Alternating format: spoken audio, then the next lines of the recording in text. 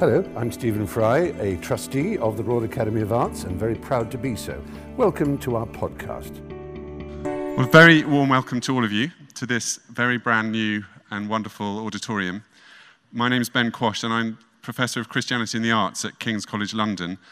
And the reason that we have tonight's event for the benefit of a larger audience is because it's sitting in the middle of a two-day symposium, a more intensive symposium in which 20 scholars from the backgrounds of art history and theology and biblical studies are sitting in the British Academy room just nearby and thinking very hard about the relationship of modern and contemporary art and Christian theological tradition and what the status of that relationship is today.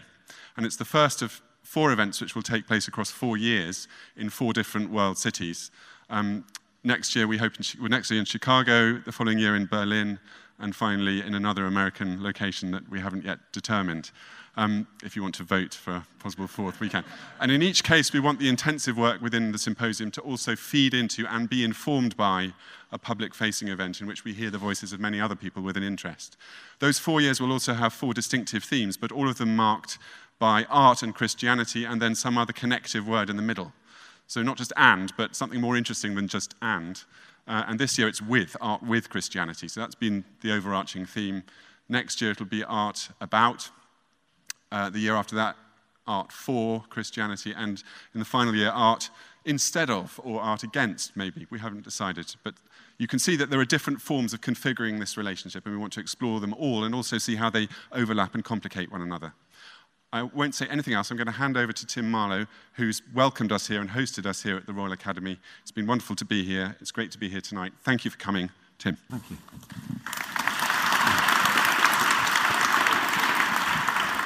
The Royal Academy has been, but should be more of a place of engagement with other disciplines, other art forms, other cultures, other approaches. I'm not positing Christianity as something fundamentally other. There are many strong overlaps between art and Christianity and art and religion. That's one of the things we're going to tease out today. But I also like the fact that the Academy is a place where conversations take place behind closed doors, fights occur, everything is on the table to be debated. But we also need to make manifest a public aspect of this. So this is exemplary for the way the new Academy is going to be. We fight in the day, and then we have an event in the evening, and we share with you all. Actually, that isn't in any way a reflection of what's just gone on theologically and art historically in the private room, but there's an element of that. I have a completely extraneous role tonight. I thought that chairing a discussion, it would just be wind up and then sit back. It is, but in a more nuanced way, because Antony and Rowan have had a conversation earlier this week. Antony has then responded by producing a selection of images that he didn't suggest that we made the structure of the conversation, but they were available for us to discuss if we wanted to. And I think it's a much better approach to go straight to those images of work where there may be an affinity or a dialogue, and I'll steer it back to spiritualism and religion, or immanence, or transcendence, or negation, or numinism, or animalism, or whatever it may be, or not. So, without further ado, and you've noticed I haven't actually introduced Antony Gormley RA, Knight of the Realm, currently with an exhibition in Canterbury, because I don't need to, and I certainly don't need to introduce Rowan Williams, former Archbishop of Canterbury and current Master of Magdalen College. It really is a pointless thing to introduce either of them. You all know who they are. So, let's start with the premise that one of the things that is going to bring this conversation to the boil is the notion of purpose. That I know for you, Antony, the purpose of art, what art is for, how we engage with it, constantly underpins your work. And I'm making the presumption, Rowan, from what I know of you, and certainly what I've read, that the purpose of humanity, its place in the grand scheme of things, is one of the things that underpins your theology and approach to religion. So before we go to the first image, in fact, let's start with the first image, Antony, sorry. Bear that in mind and explain this particular work that has a specific connection to Canterbury and to Rowan's Archbishop or ministry there. Hello, everybody. I just think this is the most fantastic room. This is the marriage of Faraday's lecture theatre at the Royal Society, but with light and space. And isn't it wonderful? And isn't it wonderful that actually what Tim has just mentioned, the idea of the Academy becoming an alive place of exchange, thinking about, in a way, how art maybe has a place in making a common future. I'm really delighted. The last time I was here was just for the opening of the building. Now, with all of you in it, it has a purpose. And now we're going to talk a bit about purpose. I was just privileged to make this piece. A relative of Lord Mountbatten of Burma turned up at the studio with 2 Sainsbury shopping plastic bags full of medieval nails that she told me had come from the roof of Canterbury Cathedral, and could I perhaps do something with them? And we'll park the idea that that's an everyday occurrence for a sculptor, shall we? Just get on with it. No, but that isn't so everyday, and it was just so delightful. And I looked at the nails, and the nails were pretty delightful because they were cut nails. Each one had been made with purpose, not by a machine, but by a man or a woman, perhaps. And then to think about where this, it was clear that the invitation was to make something for this extraordinary place that had been a place of pilgrimage, but also a place of, I think, contemplation, prayer, and reflection.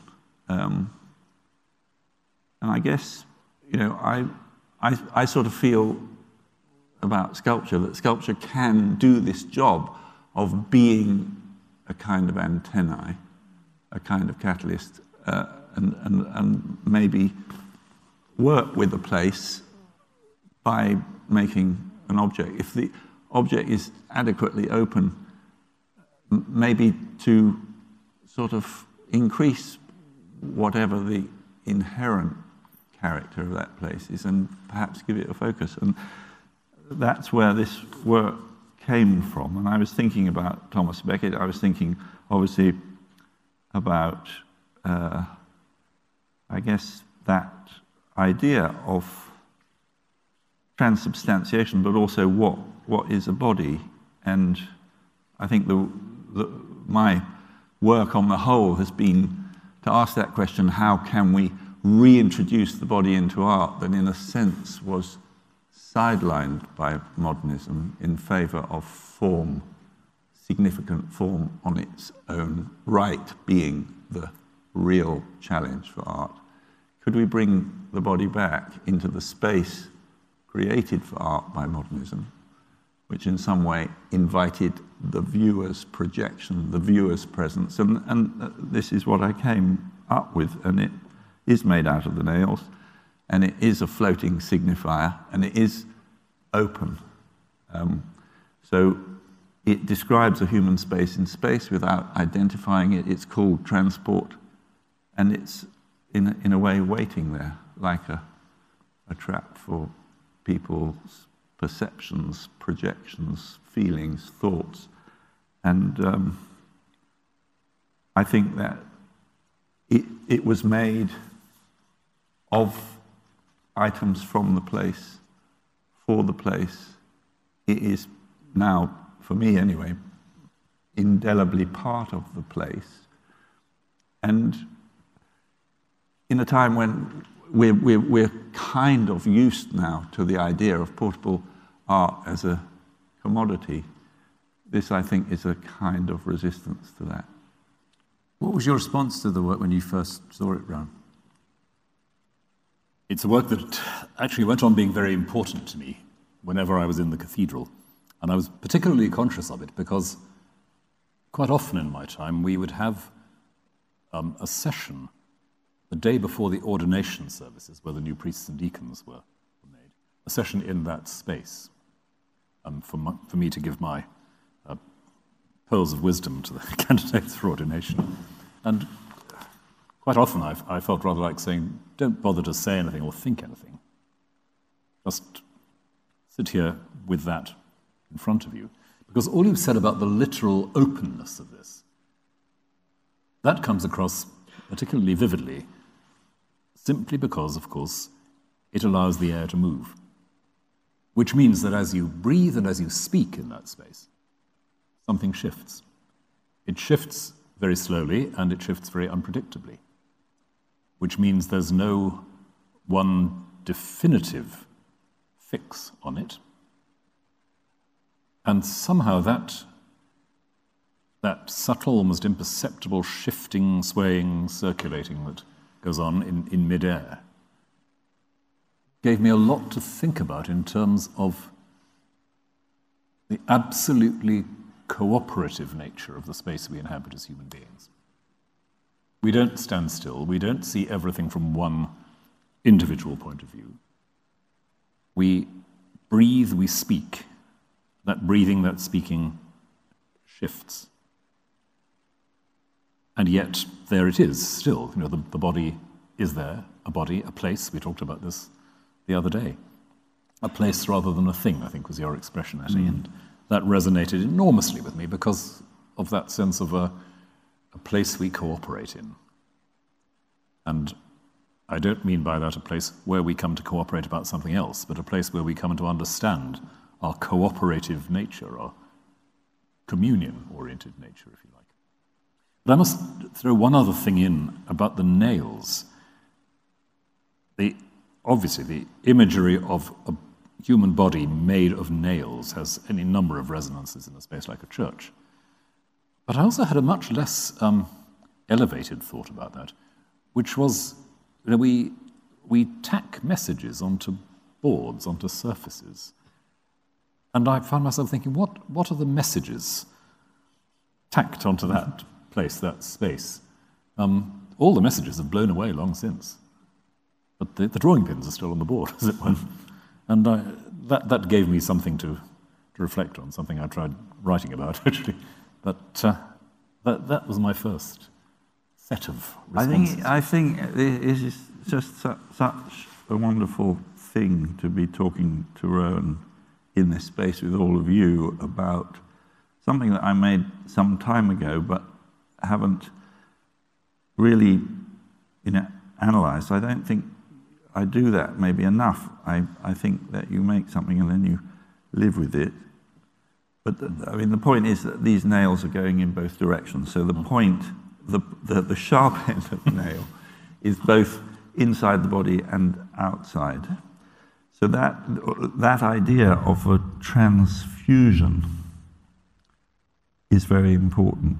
And I guess everything to do with message is problematic to me. I think that I don't think of the work as being an icon in the traditional sense. In other words, it's got a title, but the title is as much an exhortation to the viewer's response as it is, in a way, a parallel sort of material in the work.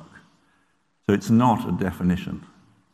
So this is called transport, and it is to do with, in a way, perhaps the promise of an art object taking you to a place that you weren't able to go to were it not to exist. But also, I think very much in response to what Rowan has just said, to say there is no one entry point or one perspective, and the fact that in a way this is literally hanging around rather than being at the focal point of a Gothic perspective, for example. And I guess yes, I was brought up a Catholic. Issues about you could say incarnation, or the nature of what it means to have a precious human birth and therefore life, and the notion of the body not as an object in the world, but as a workshop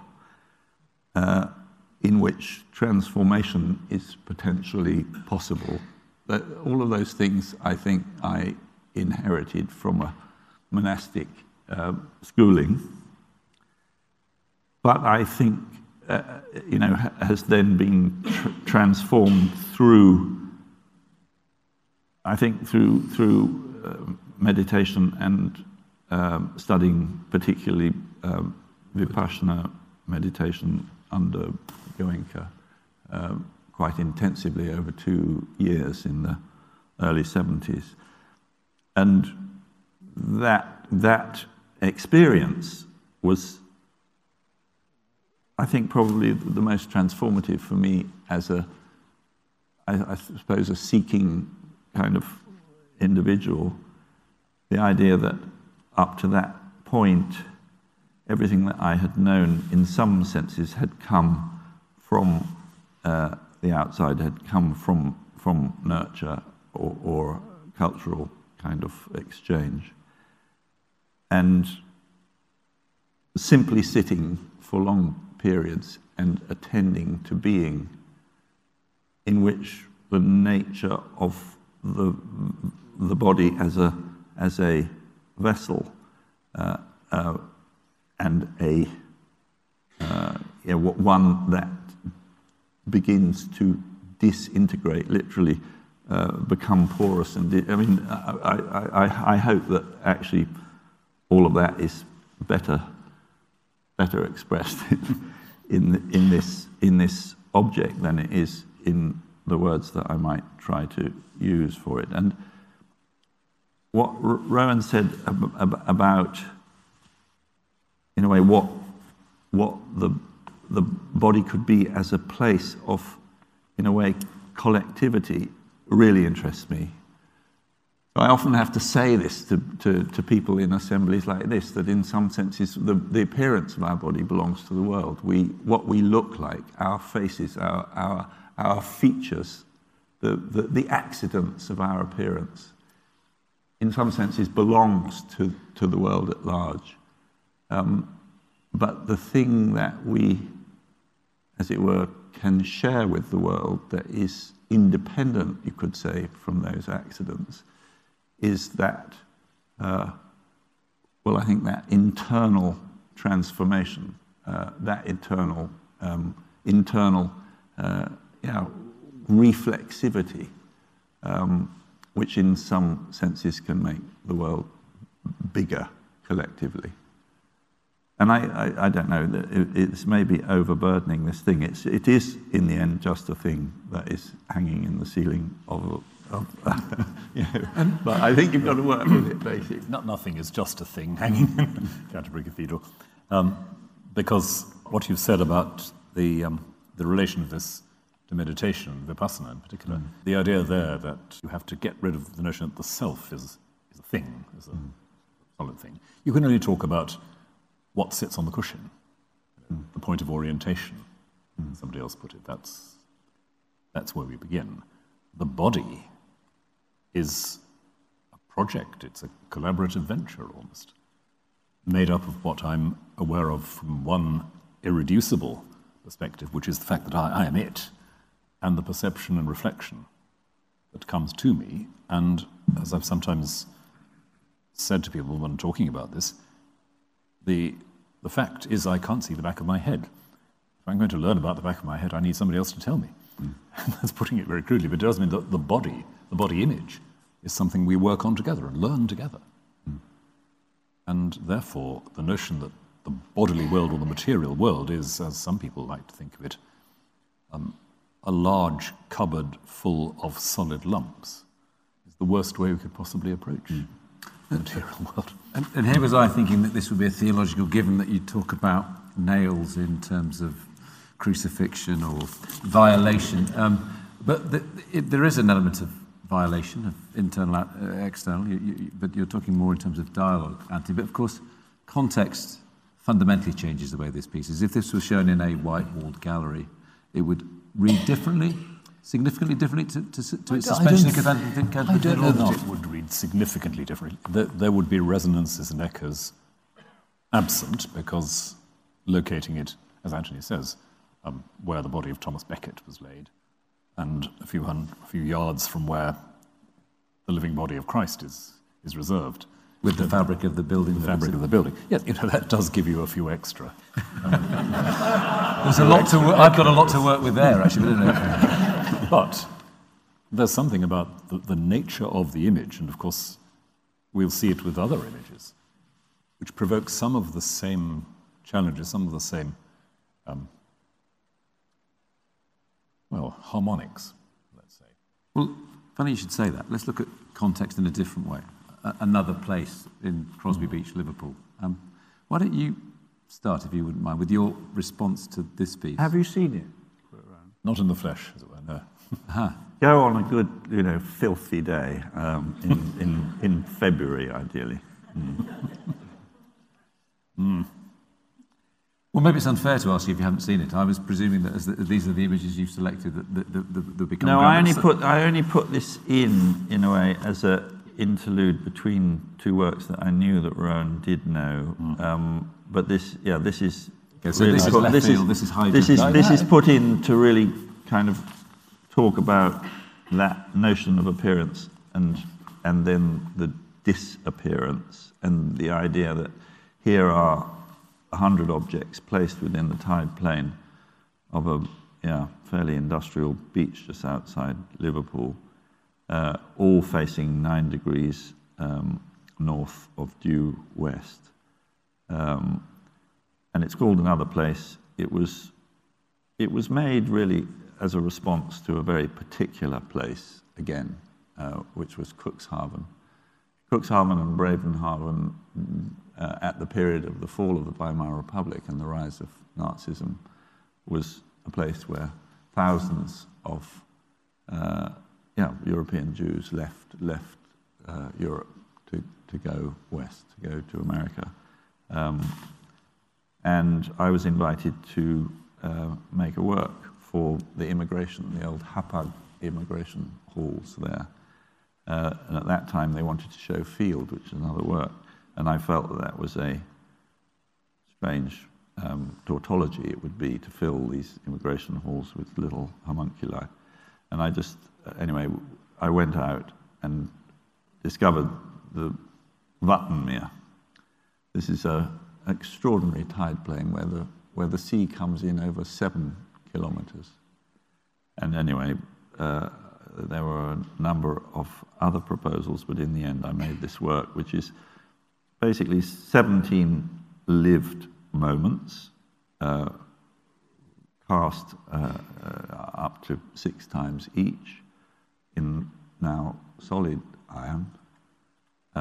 So real objects, industrial fossils, you could say, placed within the elements, but placed in such a way that they disappear as the tide comes in and then reappear as the tide goes out. And they invite us, they're about a 1.25 kilometers deep and about 3 kilometers along the beach. They're on average about 230 meters apart. But I guess for me, this was another way of making the object somehow part of a field and inviting the viewer to be part of that field. And to put maybe, you could say art or items in human making into the elements to, I suppose, again, allow you to be there with a slightly different dimension. I think it's not very different in a sense to the way that transport works in Canterbury Cathedral. And it's really just an invitation, again, just to be in that place, to think about our relationship to horizon in particular, to maybe just think about, time, destiny, human time, biological time in relation to sidereal time, to geological time, and to think about, in a way, where we are now. You could say the whole of hominin evolution has been about some kind of progress, often towards the West. We always think in the West that it's been towards the West, but of course, 40,000 years ago, most of us actually, Homo sapiens sapiens, went south and east, not north and west. But I guess this was asking really at the beginning of this new millennium. Where are we going? And that idea of another place, the idea of what was it that made the Pilgrim Fathers go across the water? And what is it that has constantly allowed human imagination to think that there is a better place beyond the visible limit? I've been very obsessed with the idea of what a horizon is, imagining what lies beyond, as it were, the edge of the perceivable world. And anyway, it's now become, for me, this is about, yes, there is no other place. This is this material planet is part of us. We find ourselves through the conditions that it gives us. Anyway, and I guess, this was an attempt, in a way, to make these highly formed things exist in the ever-changing, and you could say unstructurable nature of the sea. And that's one of the things that strikes me most about this, that, again, there isn't a stability, or total stability, in these images. Their relation to the element they're in will go on changing. There's something inescapably time-bound about it, just as there is, in a different way, with transport. You can't say, that's the moment at which this is working, this is what you've got to look at. Because the water rises and falls, the weather is very weather different. Changes, very importantly. There is, again, something which is anchored, the solidity of the figures, but in constantly changing relationship to the element, to one another. But I also really warm to what you were saying about horizon and the Western horizon. I share something of your fascination with that as an idea, and with, this is one of the images that most often comes to mind when I look at this, the idea mentioned in some of the classical texts that in the Celtic fringe of the ancient world, the West was always the other world, and the souls had to travel across beyond that horizon, that watery horizon, to arrive home. And it's as if by setting these figures against that horizon, in the water, with that particular and very poignant resonance to do with refugees and all the rest. All of that is about how the horizon, the transition from life to life, runs through here and now. Not a future event, not a distant event, but a horizon that's in which we're embedded somehow. Or embedded is the wrong word with all that liquid around. So that's part of what I see in that, and part of how I'd connect it with the transport image. I should just say that when Antony says lived moments, it's an interesting and important distinction for him, that each of these body forms are not portrait casts of an individual, usually Antony. They bear witness, to use a religious term, to a particular moment lived and frozen that then becomes the basis of a body form that's repeated as it happens. So that gives stability, I suppose. It's the frozen moment. And I suppose the notion of the sublime is also hovering around here, although that again moves us back to Western ideology. But I'm interested in the way that the two of you are hovering around the idea of East and West here, and negation, the idea of negation, for example, or the things around nature rather than just nature itself. Or is that an overreading, Antony, with knowing your Buddhist interests or the interests of your past? I mean, looking at an image like this that has this is taken at the halfway tide point. The horizon is exactly halfway on the image. There's a sort of there's a central body form in it. So are we coming or going? We don't know. Well, yeah, no, but I think that I guess what I was going to say is the two issues that face humankind in terms of survival are, global warming generally and the rising of the sea, and then the fact that 65 million of us are homeless, and we see it every day. So the issue, you could say, this started from another moment, not a lady with 2 bags full of nails, but an invitation from the Schleswig-Holstein Kunstverein to make a work in response to a particular place with a particular history that then hopefully opens up. And that's what I think is magical about this kind of collaboration, because it is a collaboration. This work that is now outside Liverpool would not have been possible without that invitation, and without that invitation to think about a particular, moment in European history. But now it's open to something so much bigger. And I think of these, each of these, yes, is the memory of a particular body in a particular sequence of breathing, but in a sense is a place where anybody could be. And we all know what it feels like to walk out, particularly into a cold English Channel Sea. There is, I think, within this work a kind of, there's a kind of universal appeal of empathy. You know what that feels like, but then it's hopefully given this sort of broader potential for resonance. Because what comes to me in the light of that is, in a sense, it's an image both of loss and of homecoming. Where are they going? Where are they coming from? Who knows? And yet, given all that's been said about the context, there's a homecoming theme as well. I want this to say, this is what, this is where we are. And we, in some way, in asking that question, what in a post-industrial time can we call human nature? That's a big question.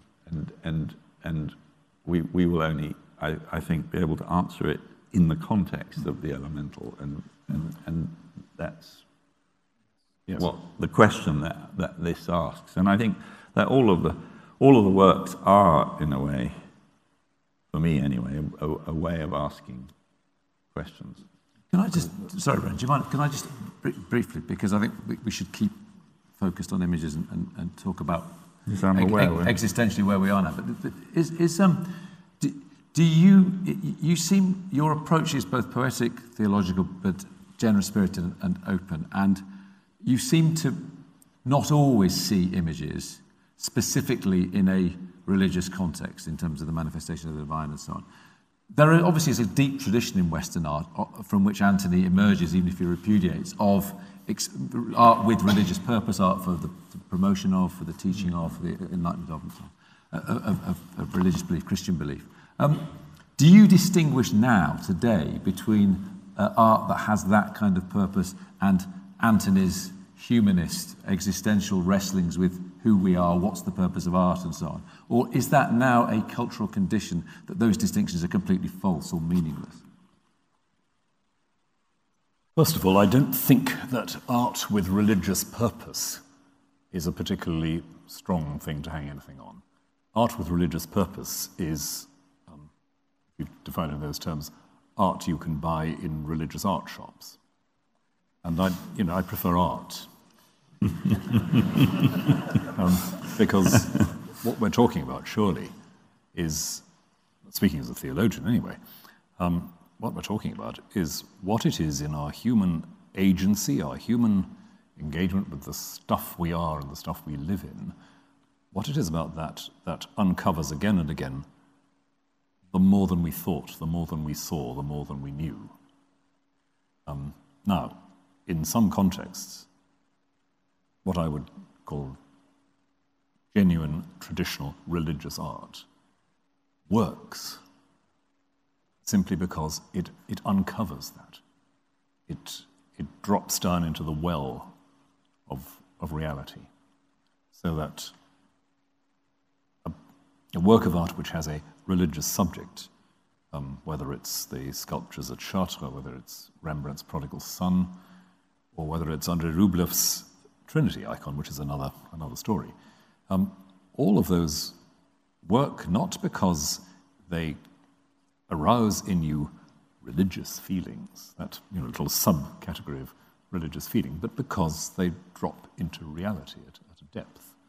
And so that's what I listen and look for in serious art.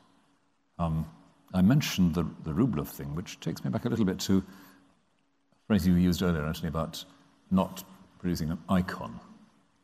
And I think I'd quibble a bit and say the icon in the full Eastern Christian sense is very much a place, an invitation to organize space around, not a representation of an idea or some absent story or reality. And I'd probably annoyingly say that I think transport is an icon in that sense as this is, because it constructs a space in which transformation happens. I think this is really the nub. I mean, I think this is really important to dwell on for a bit. No, you dwell. We'll just look. Okay, all right. Okay. But I mean, this is very much the point. It is.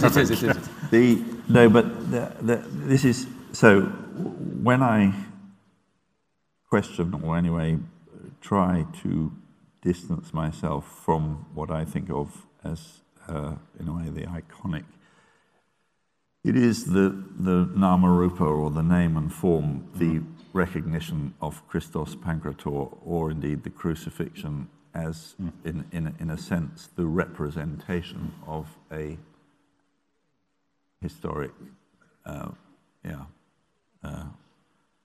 man who was also God, or God who was the creator of all things.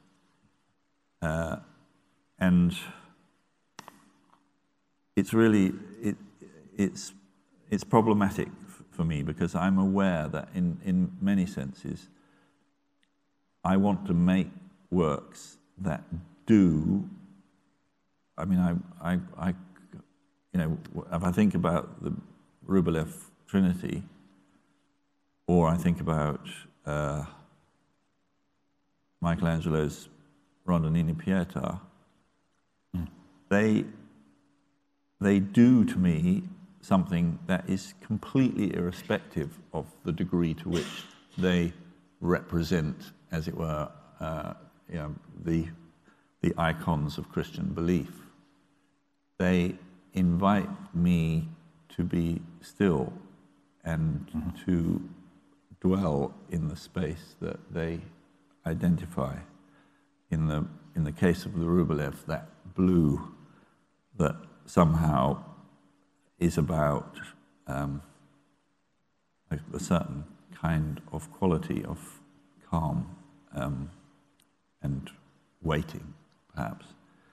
And it's really awkward because, in a sense, in a very noisy, both visually and acoustically, world, the reason I'm very happy to be in the crypt in Canterbury and very happy to be in a space like this is that, in a sense, both of those spaces are in the world but not of the world, in the sense of most of our lives being connected to, I don't know, being put to work or having to fetch and carry things, and that they give a opportunity for a kind of reflexivity. I mean, you know, the fact is that is what I think, that's the prerequisite of the kind of engagement that I want with the work. That actually I want people to dwell for a while with the work, even if there isn't very much work there. This we should say is Kettle's Yard. It's a piece called Coordinate. It's an exhibition that's just opened, and it's just over the way from your college. It is indeed, and I have been to see it. It's good. So just go back to the image. So here are two horizons that I associate with the horizon, which is why I put the image of another place in. And what these are two horizontal lines one of which is actually more or less at eye level when you come in, but then comes above your head, and the other one that actually is lower in this slide is just above your head, so it's at about 2 meters. But what I'm interested in a sense, is again bringing inside perceptual triggers that actually are, well, to do with really primal, probably basal kind of functions of the brain that we are constantly registering, as it were, this horizon, because that's where we find ourselves. And anyway, you could say, well, yeah, that's a bit pretentious. These are just 2 bits of steel introduced. But what interests me is actually how this affects you haptically, and actually standing as in the position from which this photograph is taken, there is a strange dysphasia. You actually feel a certain disorientation, which then 2 slides further on go on from one more, also exists in relation to the vertical and horizontal, which previous slide looks like a cross. You try to focus on one or the other, and you can't focus on both.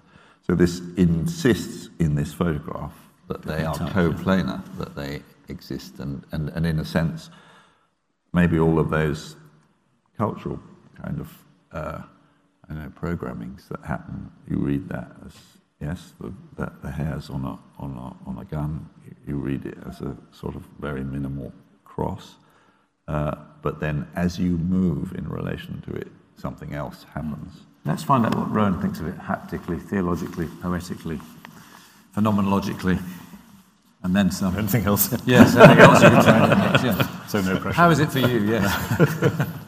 It's exactly that unsettlement of the space, which is so immediate when you go into Kettle's Yard. Kettle's Yard, which is itself, of course, a unique space, isn't it? And, wonderful. And a place which is in and not of. Yeah. But I think because of the way in which the steel rods run out of the space you sort of thought they were in, or your imagination instinctively contains them, and they're not actually contained. That's one of the things. They run across, connecting different spaces. And also, as you walk around, your sense of the angle of these rods, the angles open or close, they don't, again, like the other things we've been talking about, they don't sit still. You are collaborating in the making of an intelligible space all the time. And the human figures within these unsettling spaces have a similar sort of unsettling effect. And when I say unsettling, I don't mean disturbing or distressing. I mean the sort of churn that takes you out of routine perception, and with this very spare aesthetic tells you certain things. Levitation, I suppose. Well, my thought about that actually was pretentiousness alert.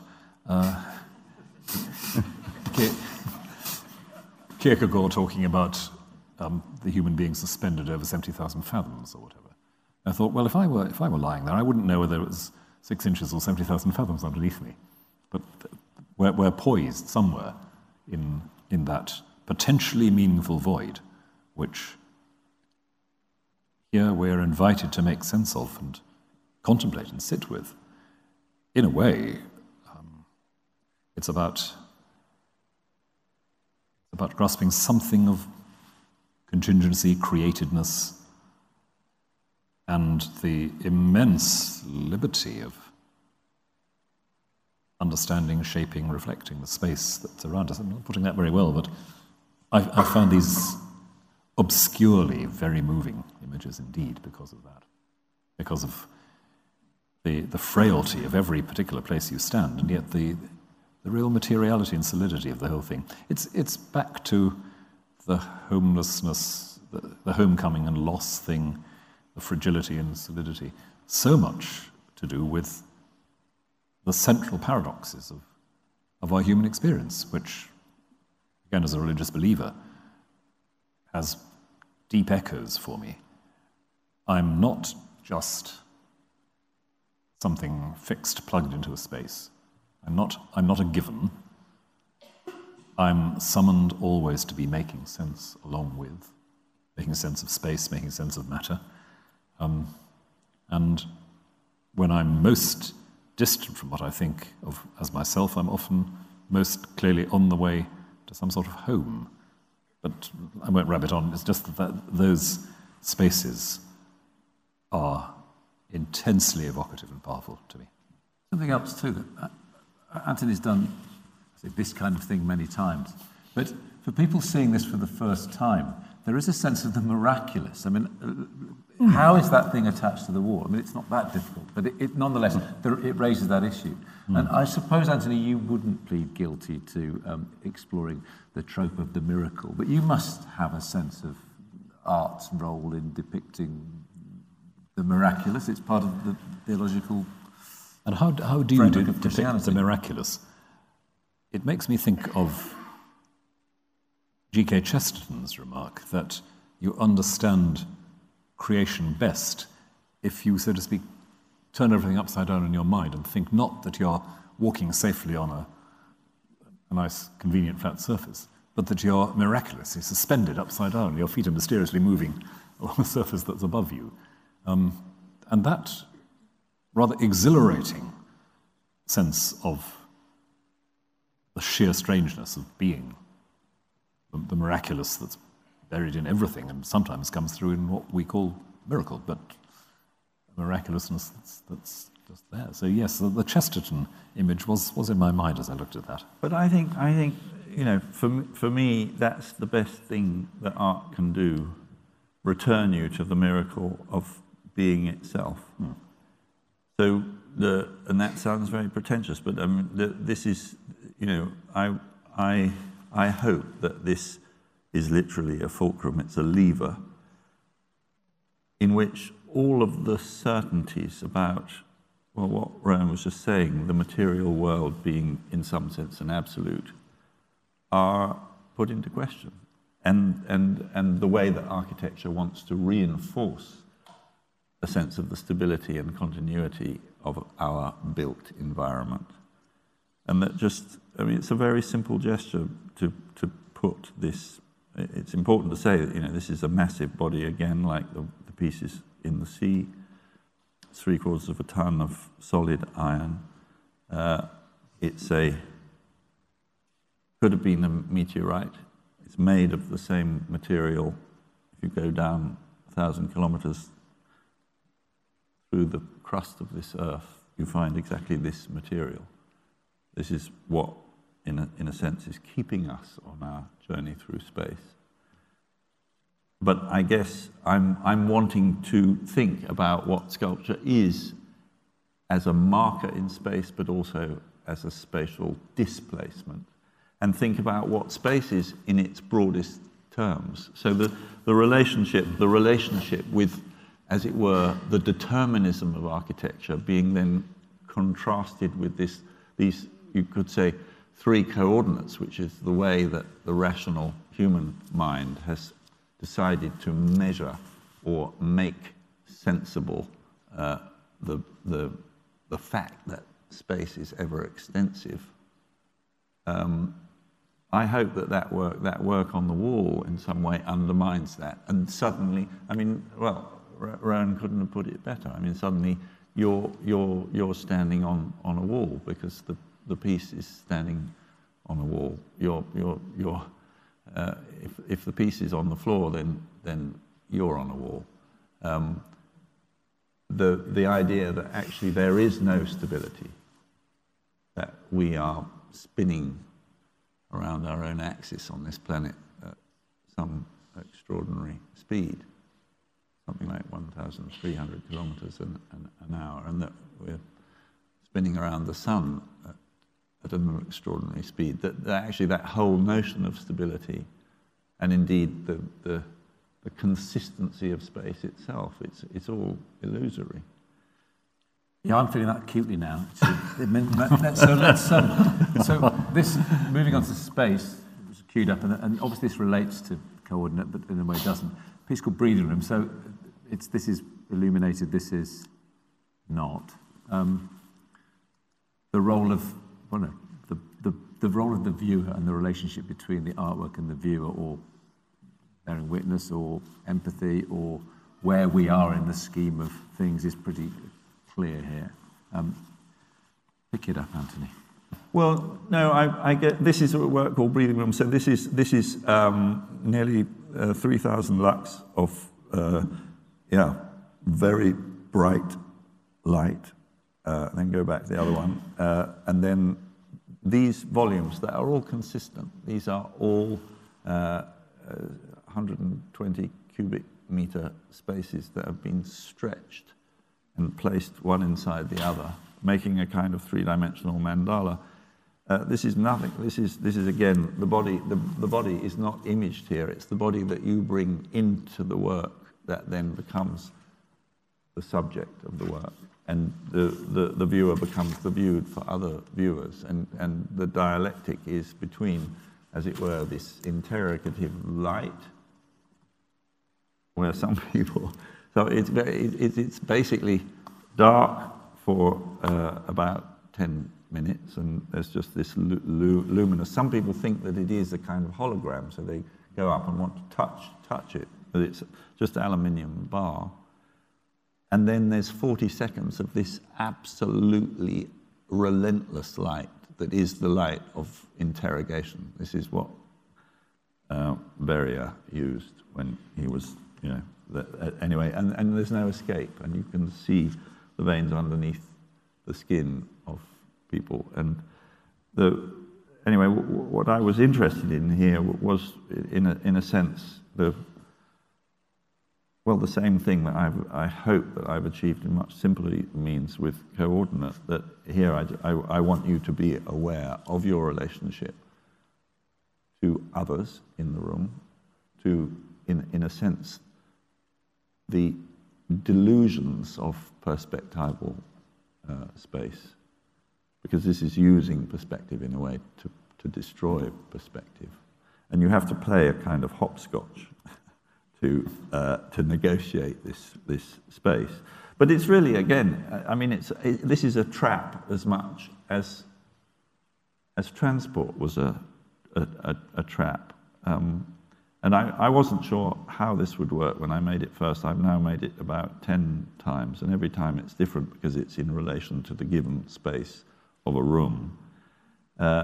And I never realized how much people would take the opportunity to actually linger longer. And I guess for me, this is a meditation on our built environment, and the fact that we are the only species that builds, as it were, a nest according to Euclidean principles of absolute horizontal and vertical planes, and then that we're basically we have decided that we're happy to live in boxes, bees live for a short time in a hexagonal cell, but then escape that cell. We seem now to have passed the point where we actually can't escape the cell. So in some way we are part of our built, gridded, urban environment. And we now know by the middle of this century, over 3/4 of our species will be bound to the city. So our survival, our species' survival, in some senses, is now irreducibly linked to this structural, as it were, context. And this is our second body.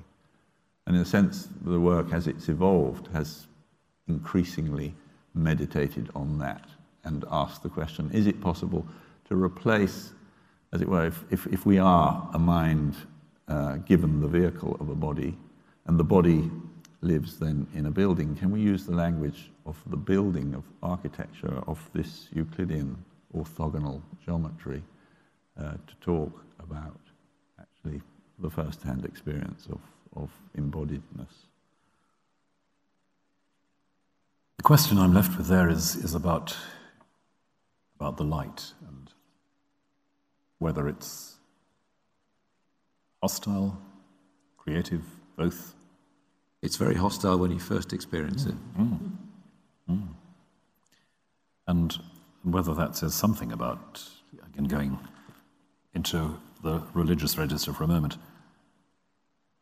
about all the ways in which religious people talk about the terror of the holy, or the true, the divine, as something that has to be gone through, that has to be assimilated before you get any sense that that perception, that illumination is also your life or your release.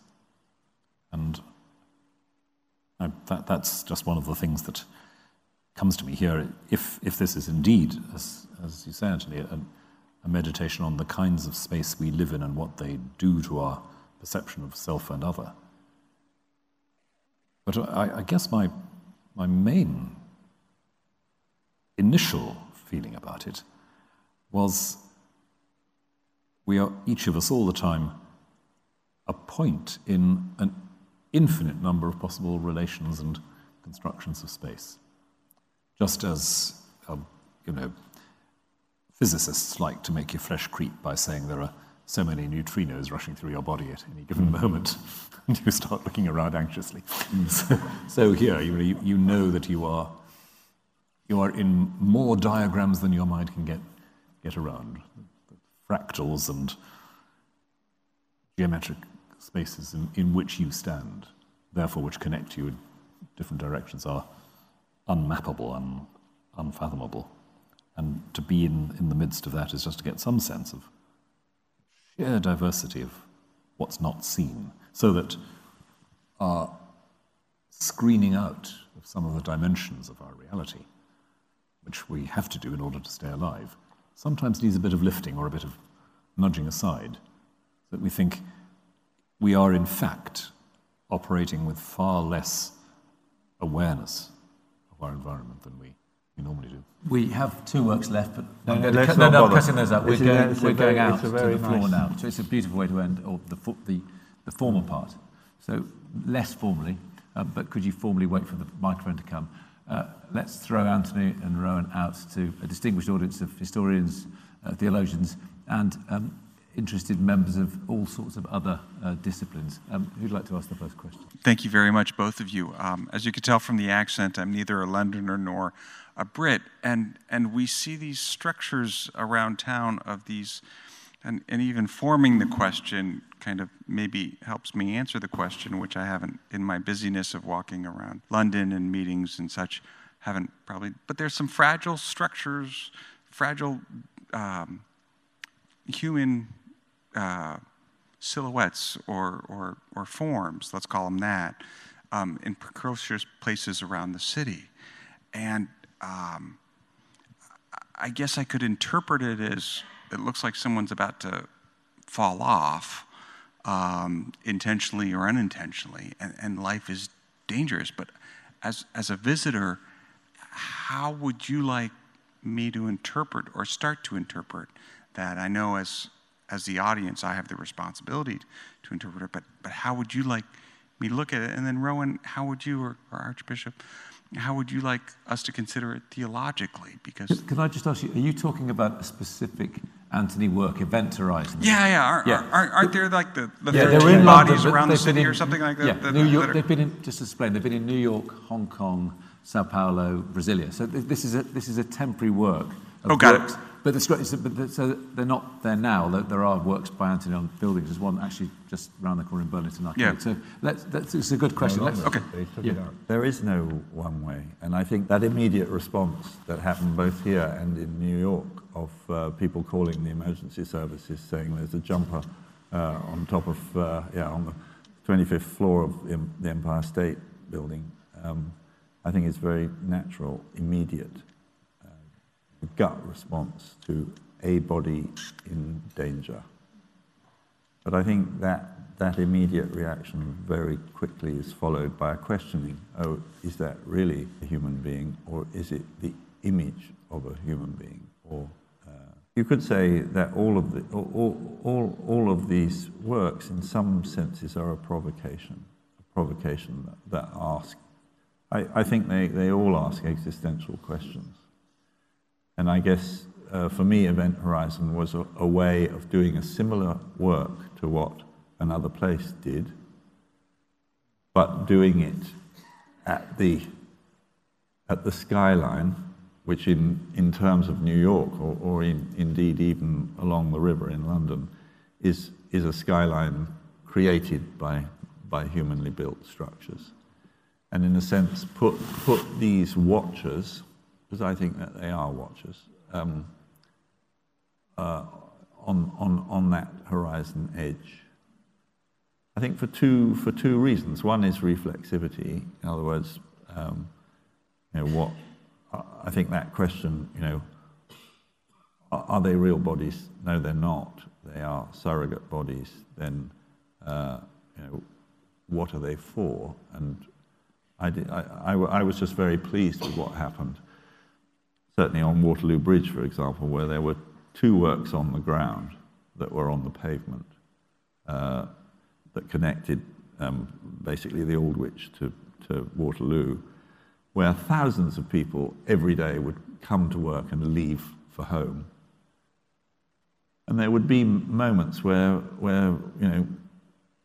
maybe American temporary visitors to London would stop and say, what's this naked iron man doing on the pavement? And they would want to ask somebody who they felt belonged more than they did, what's going on here? Why is this silent, rusty body here?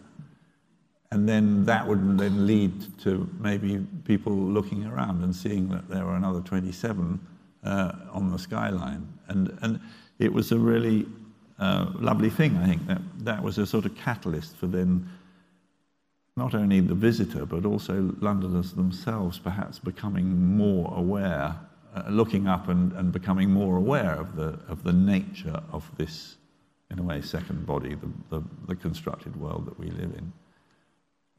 But broadly speaking, I think again this is a questioning. Where in the time now that we live in, where all of us spend more time, as it were, relating to humanly made structures, whether that can be the hermeneutics of Wittgensteinian philosophy or dealing with the internet.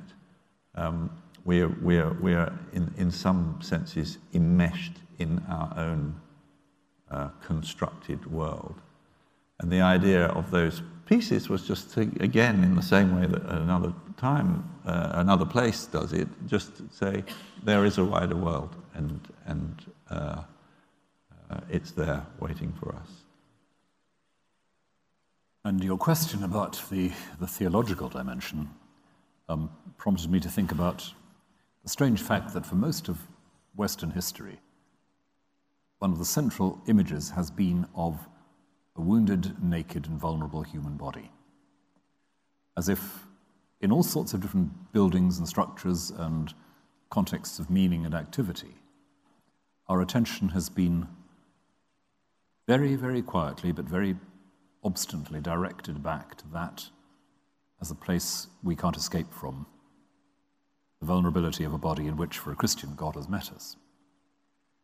When we are living, as Antony says, in an environment where we're constantly, increasingly dealing with man-made structures, products, we're dealing with geometries, how does that, what's the contemporary equivalent of having the crucifix in every room? What's the contemporary equivalent of being reconnected with that inescapable materiality which grows, which decays, which suffers, which weeps, which eats and makes love, and all the rest of it, and which dies.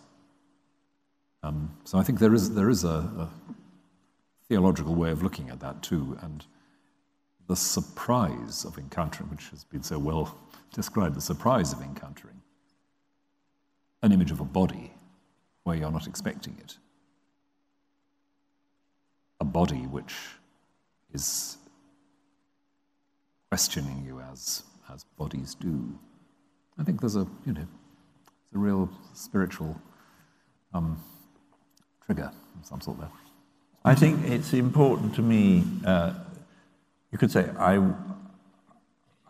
question the history of the statue, which is always about either in a way the heroic or the materialization of a collective memory in terms of most of our tribal objects. If you go down Whitehall, are of that order, usually male, military, or regal. So it's very important to me that these works are sky-clad. In other words, they're naked. They have no name, and they exist. Those on the floor, there are always four on the common ground, and are massive again. And you can confront their stillness, objecthood, materiality, and you can touch them. Then those that are on the horizon that you can see, but you can't touch because you can't get to them. But then they're the ones you can imagine. Because you don't know where this field ends. And I think that engagement of the palpable, the perceivable, and the imaginable in terms of how this thing then maybe infiltrates a highly instrumentalized world. I think that the fact is that whether we like it or not, we are immersed in a late capitalist kind of, we're all workers in this sort of anthill that curiously is collectively construed, but nobody's in charge. And I think, on the whole, none of us really believe in, but we work for it mercilessly. I think the idea of this intervention is to say, around us we have made this construction that in some senses represents our values. And we deserve to reflect upon this thing that we have collectively made, that in a way perhaps we don't take enough notice of and enough responsibility for. Let's hold. That's great. Let's try and get two more questions in at least. Taking up the points that Rowan and Antony have just made, actually, and Rowan saying that a central image of Western art, the central image of Western art for 2,000 years has been the wounded man. Is there a feeling that art, I come to this as an interested outsider, as Tim defined them, is there a sense that the art world, or that many in the art world are afraid of religion, and maybe the religious world afraid of modern art as challenging to each other and things that they would instinctively have nothing to do with? Clearly there's no such fear between you, and we've been privileged to hear the most wonderfully creative and empathetic discussion between you all, but I just wondered if you felt that, if you like, each side is missing a trick by not engaging with the other more generally. Yes. No, but I don't know why the church doesn't commission. Well, it does more, in parts, but more boldly. Okay. Maybe economics, but maybe I mentioned. But you should come to the seminar tomorrow. But it is there is a lack of risk in a loss of commissioning. Because the temporary ought to allow risk to happen. In other words, it doesn't have to be an altarpiece for eternity or for a few hundred years. It could be something for 6 months. Indeed. And that's why I think a church which is committed to allowing events to take place which open, which reorganize, which transform, whether they are the event of an installation or the event of a drama or a dance.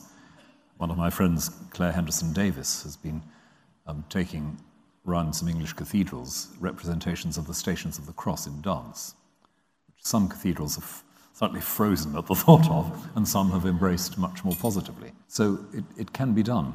I suspect from the church side, the anxiety is a bit to do with control, as has been suggested, a bit to do with an unspoken but quite deep, well, what have we got to learn, feel, and a bit to do with the fact that we haven't ever, quite since the Reformation, thought through what we, I say we here as an Anglican with a Reformed history behind me,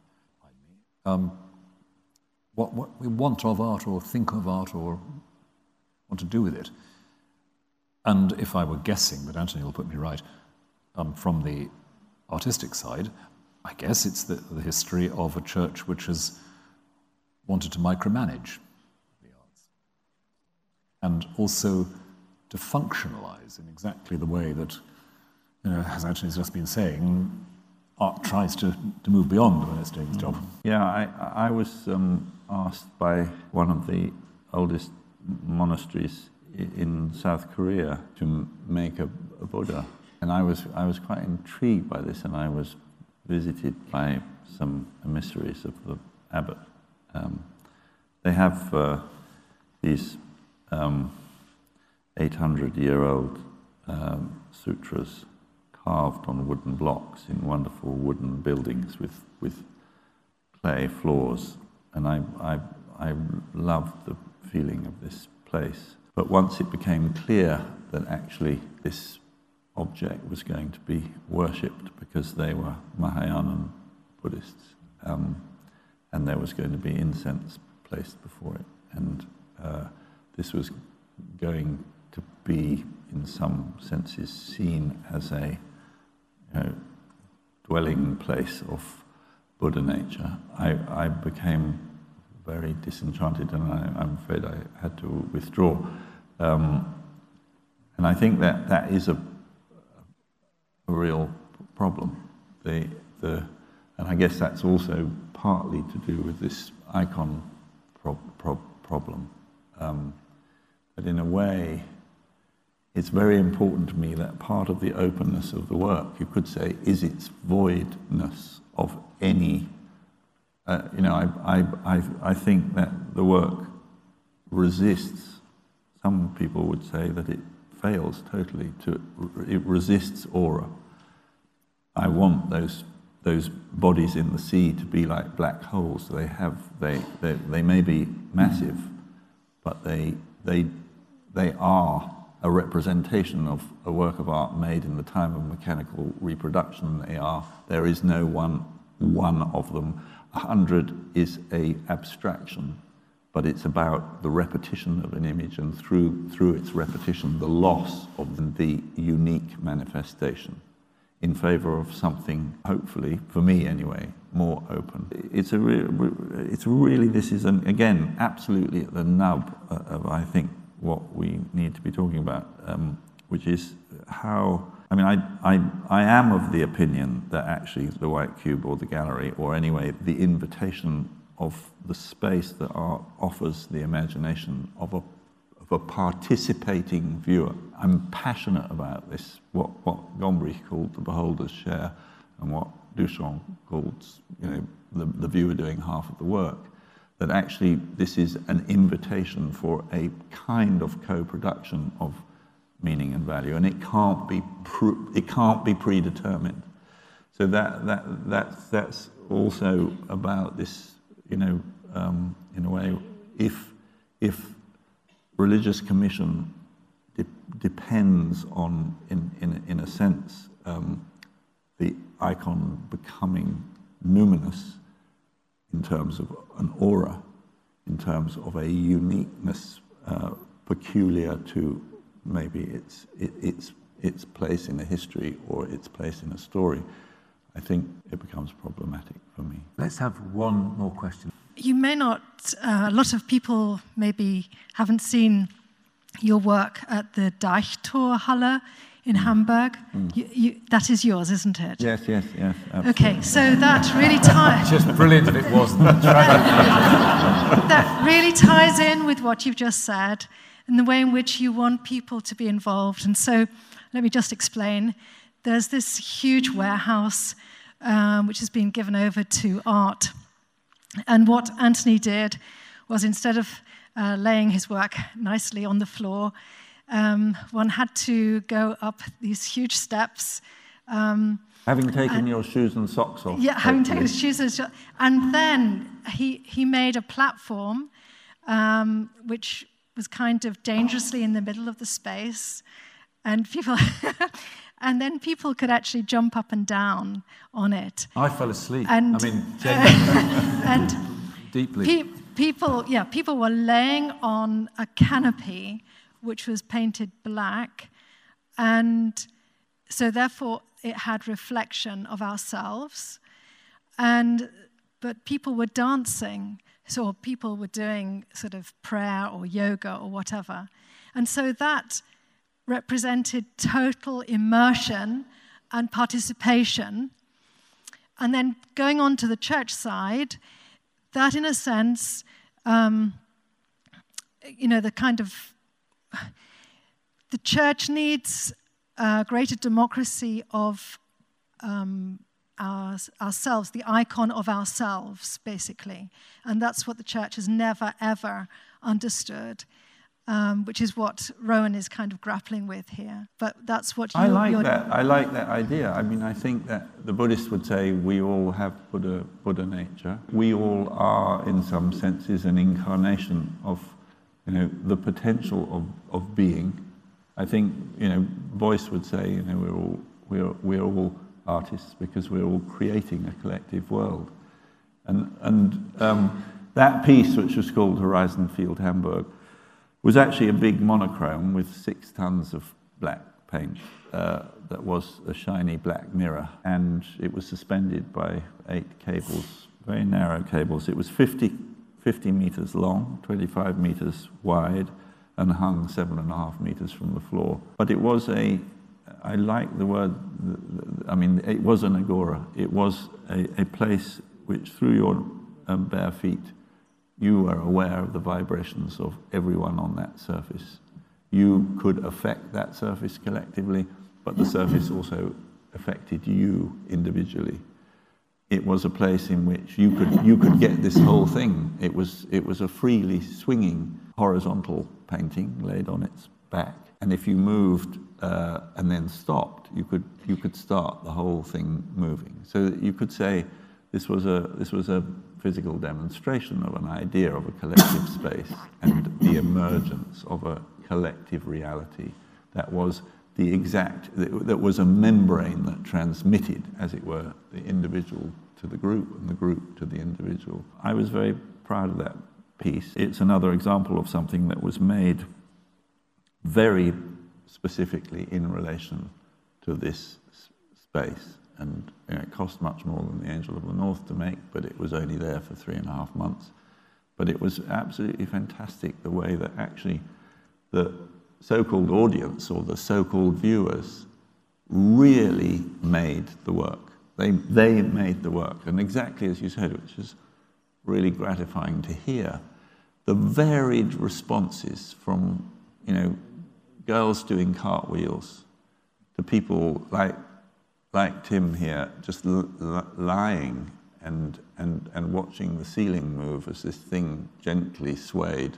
It could sway up to 1.78 meters in any direction. That's quite a bit. I mean, for a bit of the world that big to become unstable, it took a bit of engineering. But it was a wonderful thing because there was no object really. It was the life that was collectively raised from, you could say, the quotidian to this floating place, and from which you could look out at the city, and this inverted the idea of the museum as a treasure house for unique objects. And people would just look out, because we removed all of the obscure glass in the roof so that people could look out.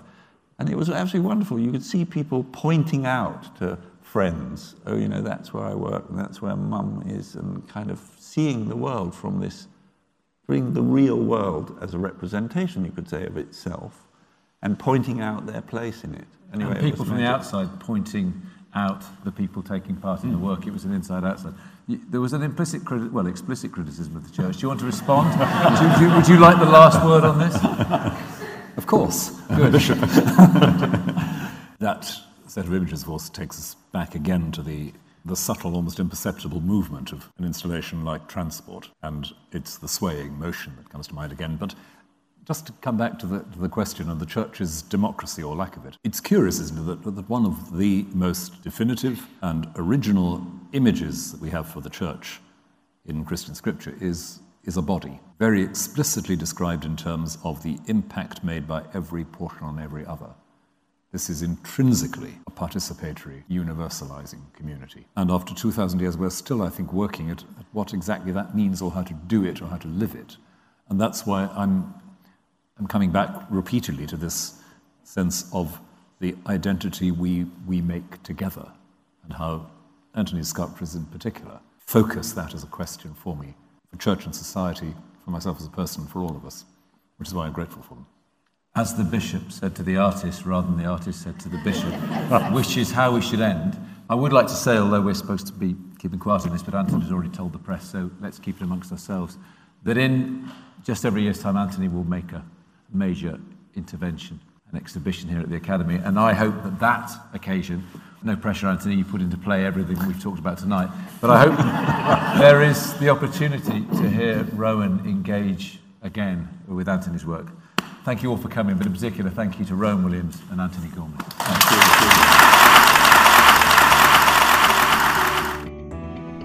Thank you for listening. For more information about the Royal Academy, please visit www.royalacademy.org.uk.